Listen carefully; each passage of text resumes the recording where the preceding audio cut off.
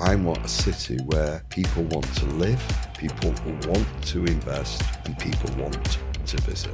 That strikes me as the essential characterisation of any successful place.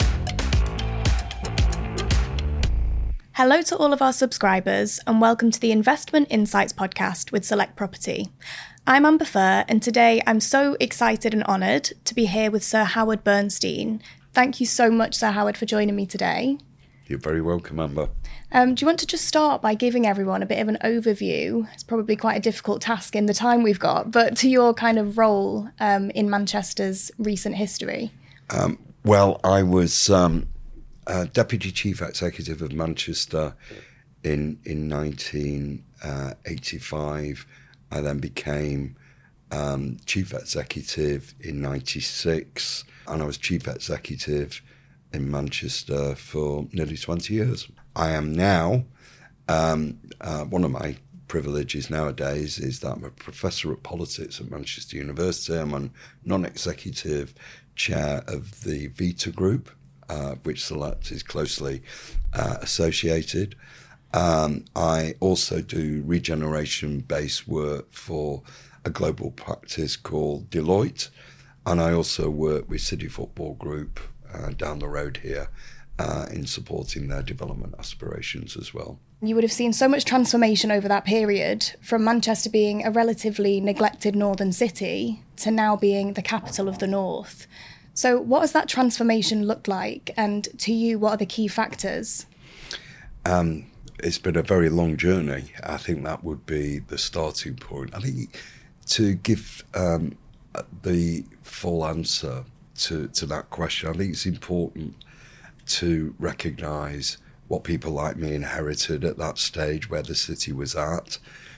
We were one of the foremost industrial cities, noted for production, manufacturing, making things, but quite a lot of that industry disappeared.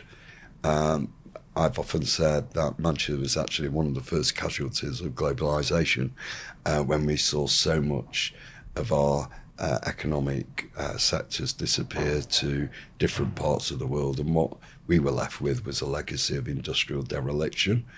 And it took Manchester, along with other cities at that time, quite a bit of time to adapt how it needed to shape its own long-term future, having regard to changes in globalised market forces. So what Manchester did was focus on its strengths, work out what were those sectors of economic growth that had the potential to drive the city forward. We focus a lot on science, commercial, professional services, the creative industries. Those for us were always seen as strengths. As the history of Manchester shows, with the music scene, etc. We've always been a centre of innovation, where we pioneered different things, a city of firsts, even in the last century, where the first computer was built, where the atom was first split, even down to clean air zones, public libraries, railways. So Manchester's had a remarkable heritage and remarkable history to build on. And what we felt was what we needed to do was to start to recalibrate the economic growth of the city, focusing, as I said, on our strengths, and also exploiting the inherent advantages of Manchester, the excellence then of our wider transport network, the fact that 10, 12 million people within an hour and a half drive of Manchester can access the city, so important in creating the largest labour pool in the UK outside London. Our airport, which has always been a great strength, the way in which it connects us to international markets. And what we've carefully done over a period of 30 years or more is actually craft not just the narrative, but a framework for economic change, as well as a framework for creating what we would describe as strong, stable sustainable communities where everyone who lives and works in Manchester can share in our success.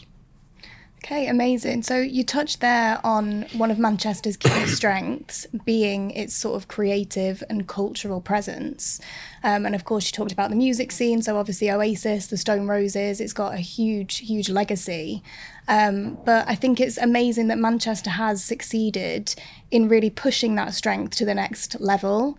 And I think it is still that creative sort of heritage and attraction that is bringing people into the city today. Yeah.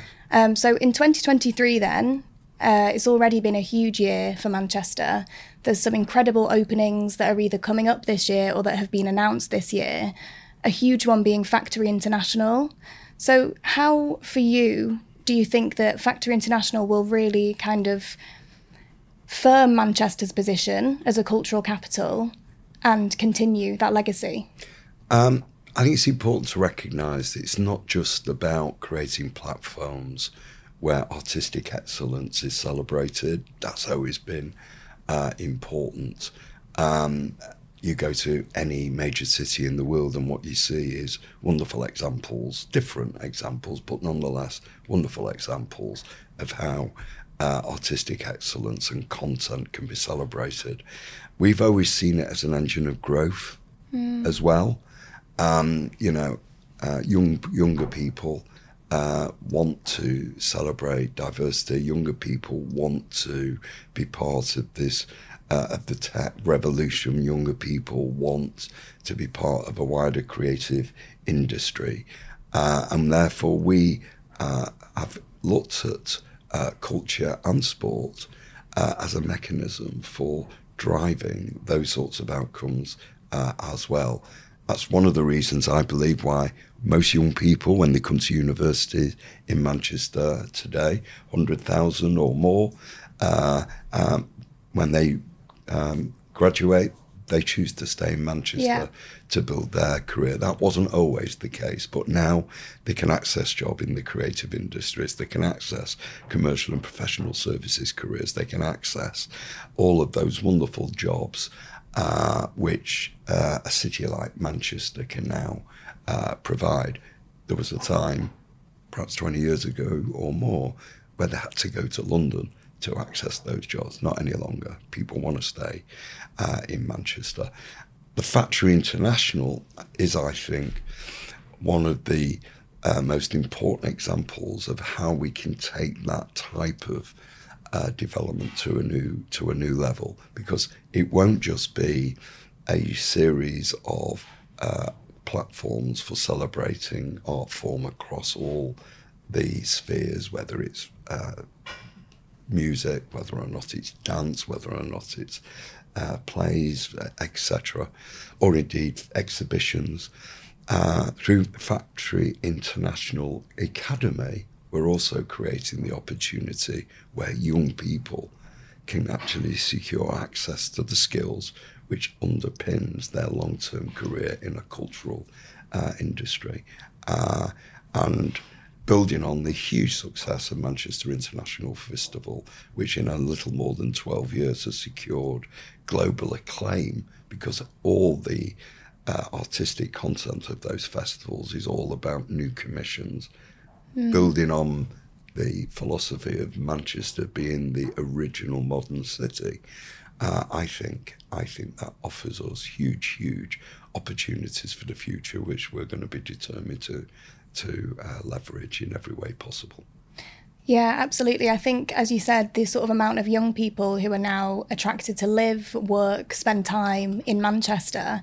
I think just walking around here now, there's such a buzz in the city. You know, I just went for lunch in Feel Good Club at lunchtime on a Tuesday, and it's completely busy, full of, you know, all sorts of different people, and just kind of chatting to each other.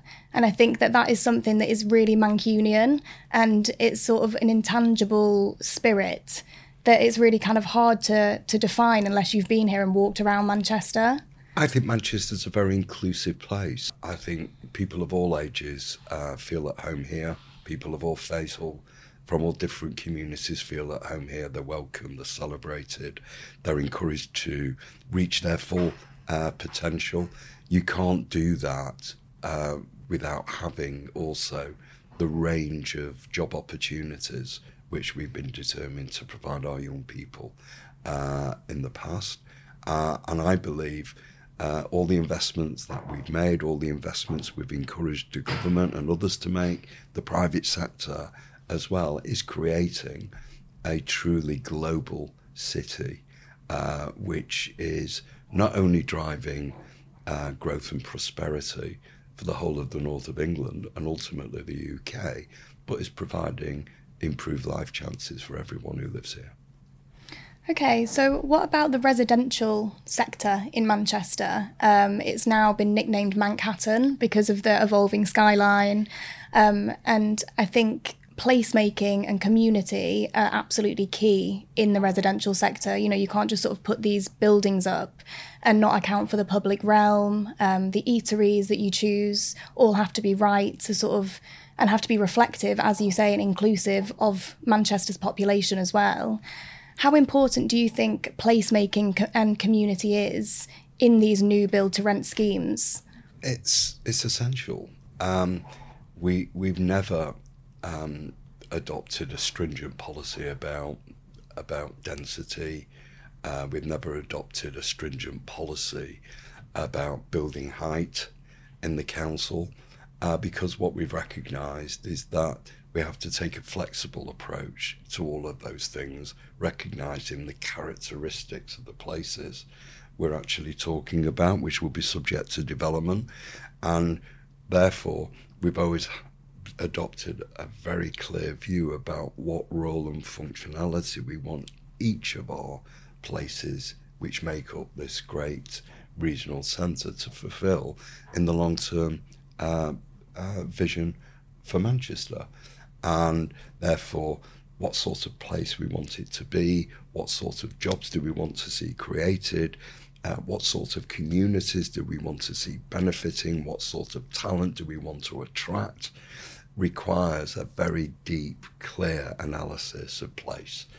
And I think wherever you go in Manchester, no one would ever argue that Manchester doesn't seem to be stitched together. It's functional, it's connected, because we try very, very hard to actually make different places work to support the overall sense of success. And I think that's worked. That's not to say there are not things we shouldn't improve on. Quite a lot of the things which are holding Manchester back are linked to national government policy, and it's one of the reasons why I've been a very, very strong supporter of devolution. Manchester was at the forefront of that debate, got the big devolution deal in 2013, and we're looking forward this week, I think, to see that deal expanded even further. Government starts to recognise that the more that part of our success, the part of success not just of Manchester but our other major cities, is linked to giving people the ability to shape their own places, to shape their own priorities and deliver change. Okay, so just that devolution point, would you mind just expanding on what that is for any viewers that might not be aware? We live in this country in probably the most centralised system of government in the Western Hemisphere. So a system which enables national government to determine most of the things which we can do. Yeah. So our ability to act, to pursue our own priorities is not unlimited. It is restricted in some respects. Manchester has bucked the trend because perhaps we've been slightly creative in the way in which we've gone about our task, the way in which we've developed years ago our own investment models, which gave us our own capability, not as reliant on for government funding as perhaps other places were, because of our ability to forge partnerships with the private sector, because of our own ability to invest. But there's a limit to how creative we can be without having to see significant powers transfer from national to local government. And we've seen that. Yeah. The emergence of the mayor in Andy Burnham, our ability to create a very strong, even better public transport system than the one that I was largely responsible for 10 years ago. Yeah. Our ability to innovate around skills, our support for our communities through different public service priorities, I think will be massively enhanced by devolution. And I'm pleased to see that what government have signalled is that will continue to be the policy in the future. On that basis, Manchester's potential is limitless.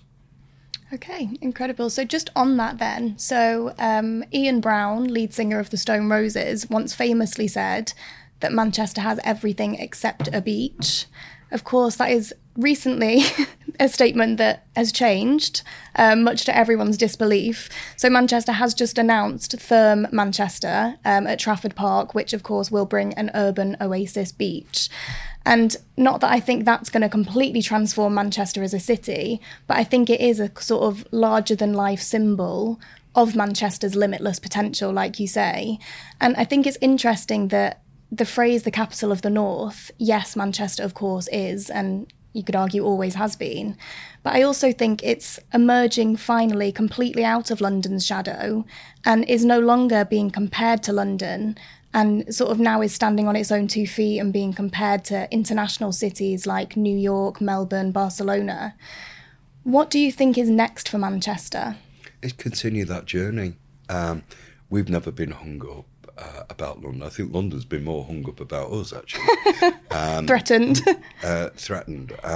You know, a country of our size can afford to have one national engine of growth. Yeah. London is a global city.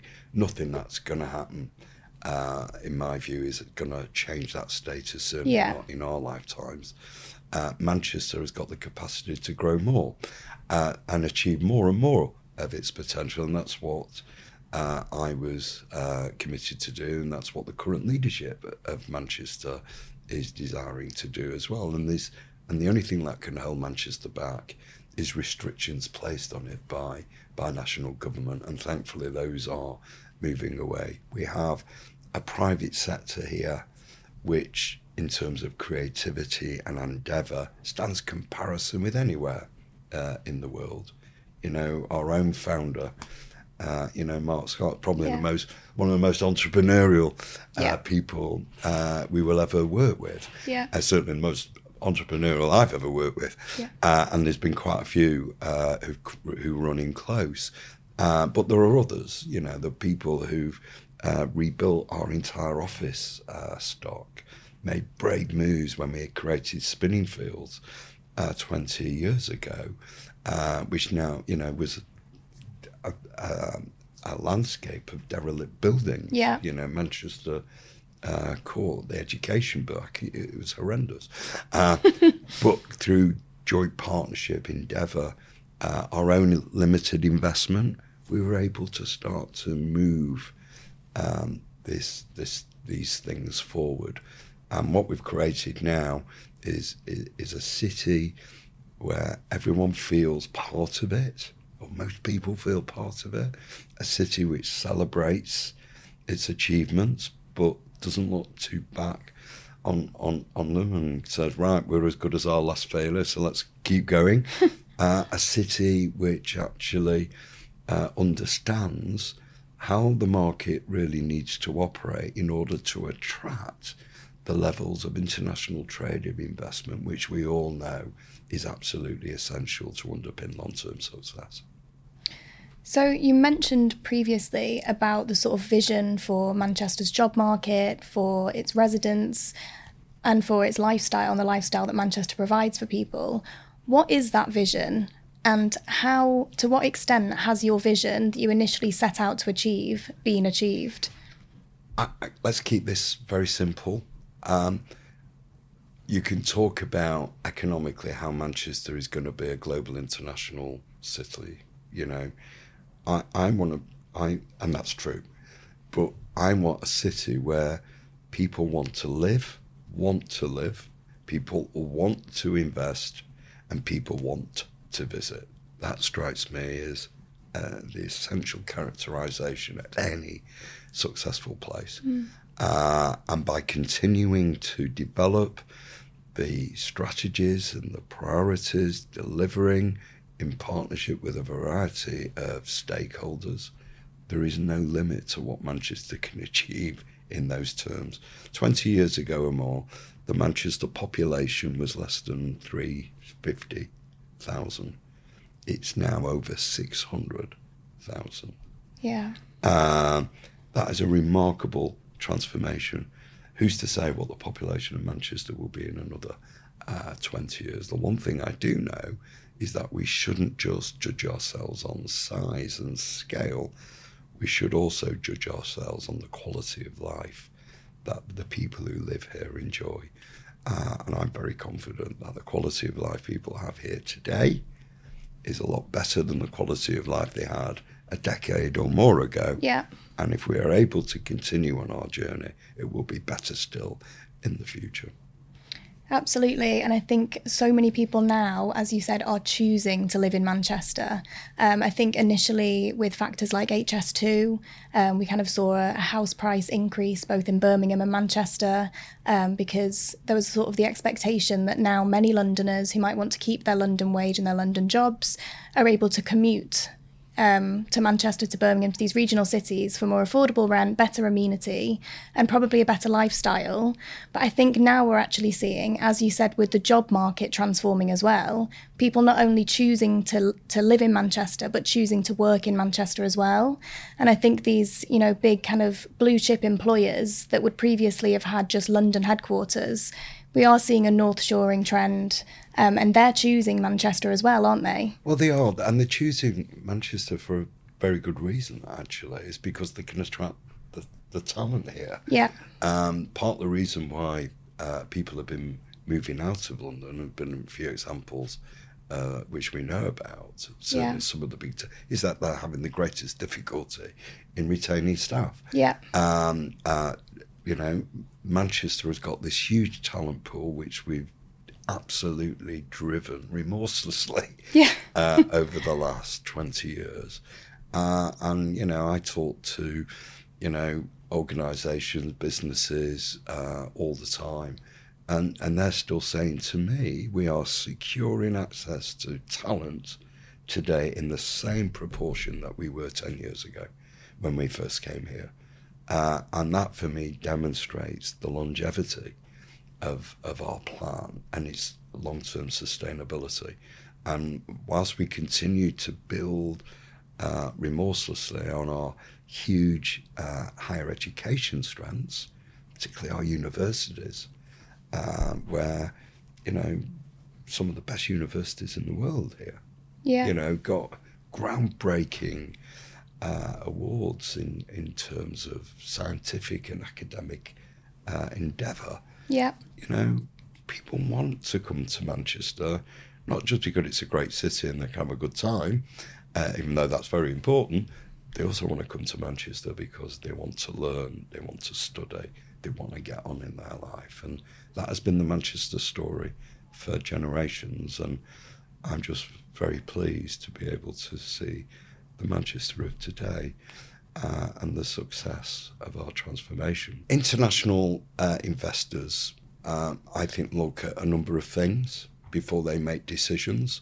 Some of them go right to the heart of whether or not they're going to make money. And some of them are fundamentally linked to their own personal values as people and as organisations. I think Manchester happily has managed to find a way of marrying those two things. So people want to invest here, because we've got the propositions, we've got the partnerships that bring things forward, which are compelling, and people know because of the inherent growth paths of Manchester that are going to make money. As well, people also want to see a city which is progressive, which is making real progress, which is rolling back the frontiers of what cities should be about and how cities should be functional. I think they see that as well in Manchester now. They want to be part of a story around success, and they also want to be part of a story which measures economic and viability success as well. Sir Howard, that's been such an insightful conversation. Thank you so much for chatting to me today. No, not at all. And for everybody watching or listening, thank you so much for joining us. Please subscribe on YouTube or listen to our future podcasts on Spotify, Google Podcasts and Apple Podcasts.